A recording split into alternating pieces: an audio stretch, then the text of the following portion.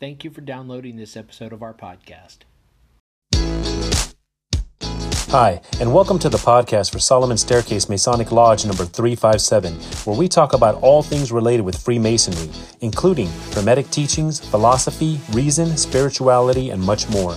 We're located in Buena Park, Southern California. Tune in as we continue to update our podcast with informative talks and articles for Masons worldwide and those who would like to inquire within.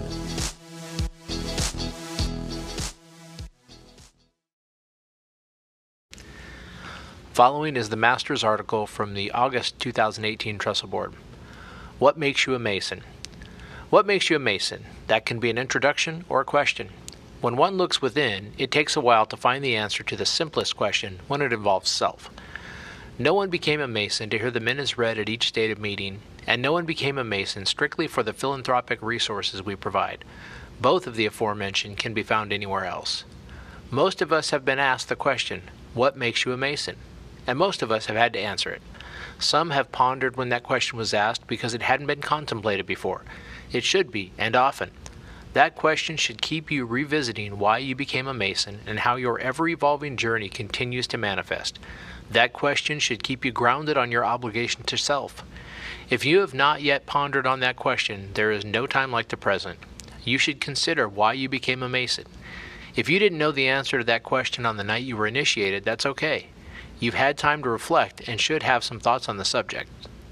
Some may say they're Masons because their fathers, uncles, or grandfathers were, so they continued down the same path, seeing how it enhanced their families' lives.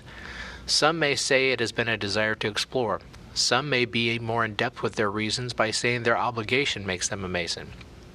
All answers are correct, so long as all answers are yours, independent from influence. It's okay to revise your answer as you gain more light in the craft and learn more through Masonic education. If you have any topics which you would like to hear more about in our lodge, please let us know. We would like to elevate our overall knowledge in the craft together. Fraternally yours, Eric F. Jenkins, Master.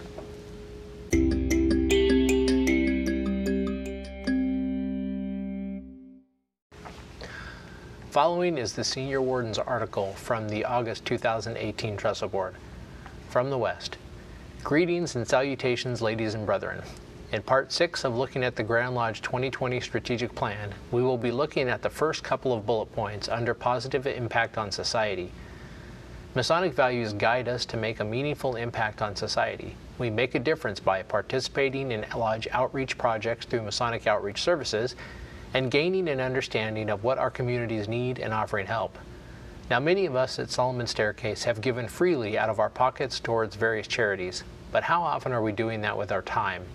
A few members might go down to the Veterans Village Rehabilitation Center for Easter and Christmas, and Thanksgiving maybe. A couple might even go down to the VA hospital for a Super Bowl party. These are noble and lofty efforts, but what are we doing as a lodge to help our brethren in need? How often do we discuss in Lodge whether there is any sickness or distress among our members or brethren that others should know about where we could possibly do something helpful? I know of very few cases of this. During my time in Texas, one of the things they did at every stated meeting that I really admired was a time to ask if there was any sickness or distress that anyone wanted to bring up. At times it was a family member of the brother, at times it was a friend, and other times it was that member himself sharing a struggle. Sometimes the need is right in front of us and we only need to ask. This is something that I will be asking about at every meeting going forward, and my hope is that we get into the habit of asking about our brethren that we haven't seen or heard from in a while, so we can all be aware of how each one is doing. There should never be a case where something major is happening in the life of one of our brothers that we do not know about, unless he doesn't want to share, and in that case we honor his wishes. As far as gaining an understanding of what our communities need and offering help, this is another area where we can do better. We had a time in the past where we reached out to help a local group but could not get any responses to our offers, so we eventually gave up. I plan to start a committee for community outreach next year so we can work in the community to find needs and address them where we can. I am open to suggestions on this and, especially if you live close to the lodge, looking for those willing to be on this committee. We have such a wealth and breadth of skills among our members, and it has been proven time and time again that the more you give of yourself, the better you feel about yourself. It seems kind of selfish, but that's just how God wired us. In fact, to paraphrase, do unto others because it is the right thing to do, and it just feels so darn good. Sincerely and fraternally, Aaron Reddick, Past Master, Senior Warden.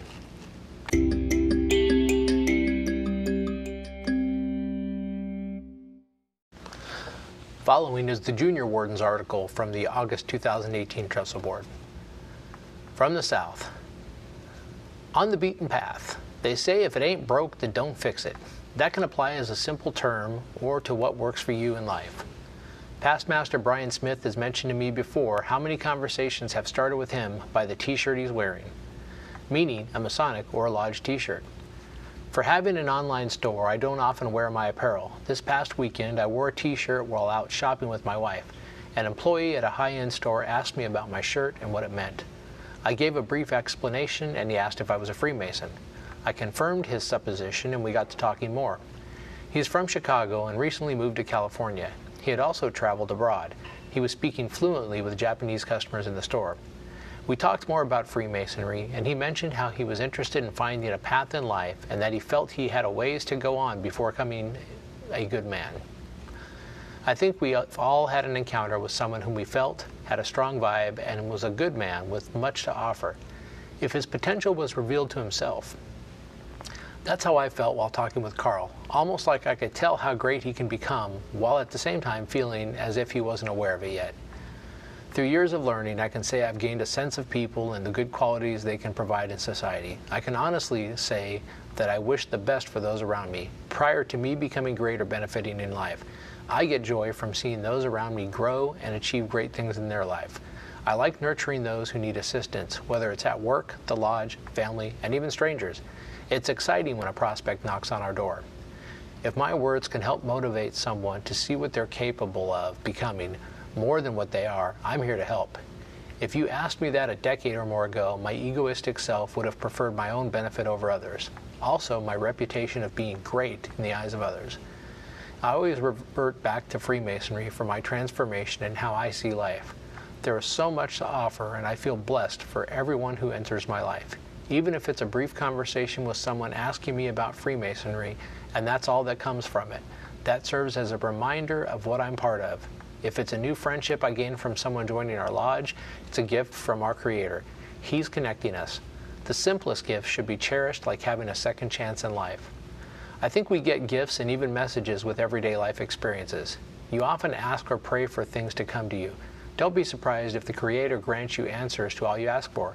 It's a matter of discovering how the answers come to you. Once you figure that out, you'll see you can't keep up with the gifts that come your way. I exchanged emails with Carl. He was interested in getting whatever information he could get at this time. I sent him an email and he's responded. We'll see where it goes from there. I hope he gets a chance to visit a lodge near his residence and they provide the information that nourishes his mind. If so, I hope his journey begins, giving him all that he's capable of. Don't ever sit idle. Continue to search, ask, and inquire of everything that exists around you. Sincerely and fraternally, Carlos Diaz Jr., Past Master, Junior Warden.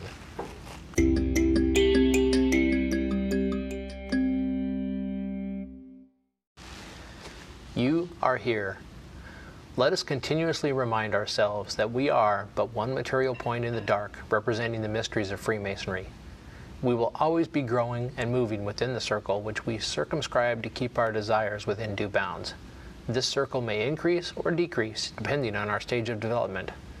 That's why the compass is movable, able to expand to suit your needs, whereas the square is fixed and unable to adjust. Keep this in mind as you grow. Knowing your limitations at times can be to your benefit.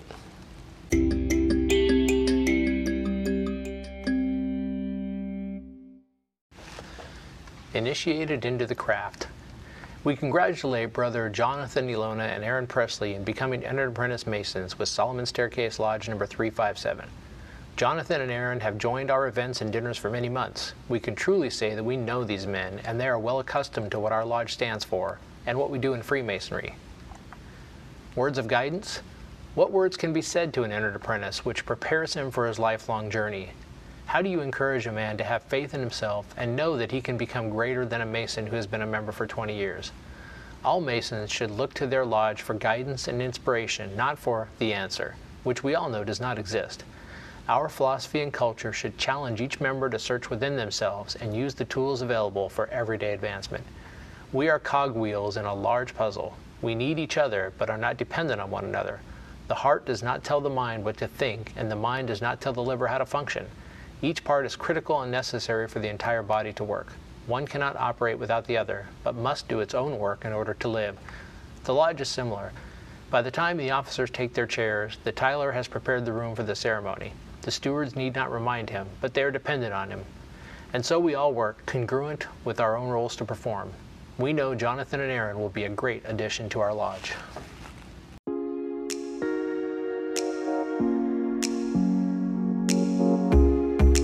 Thank you for listening.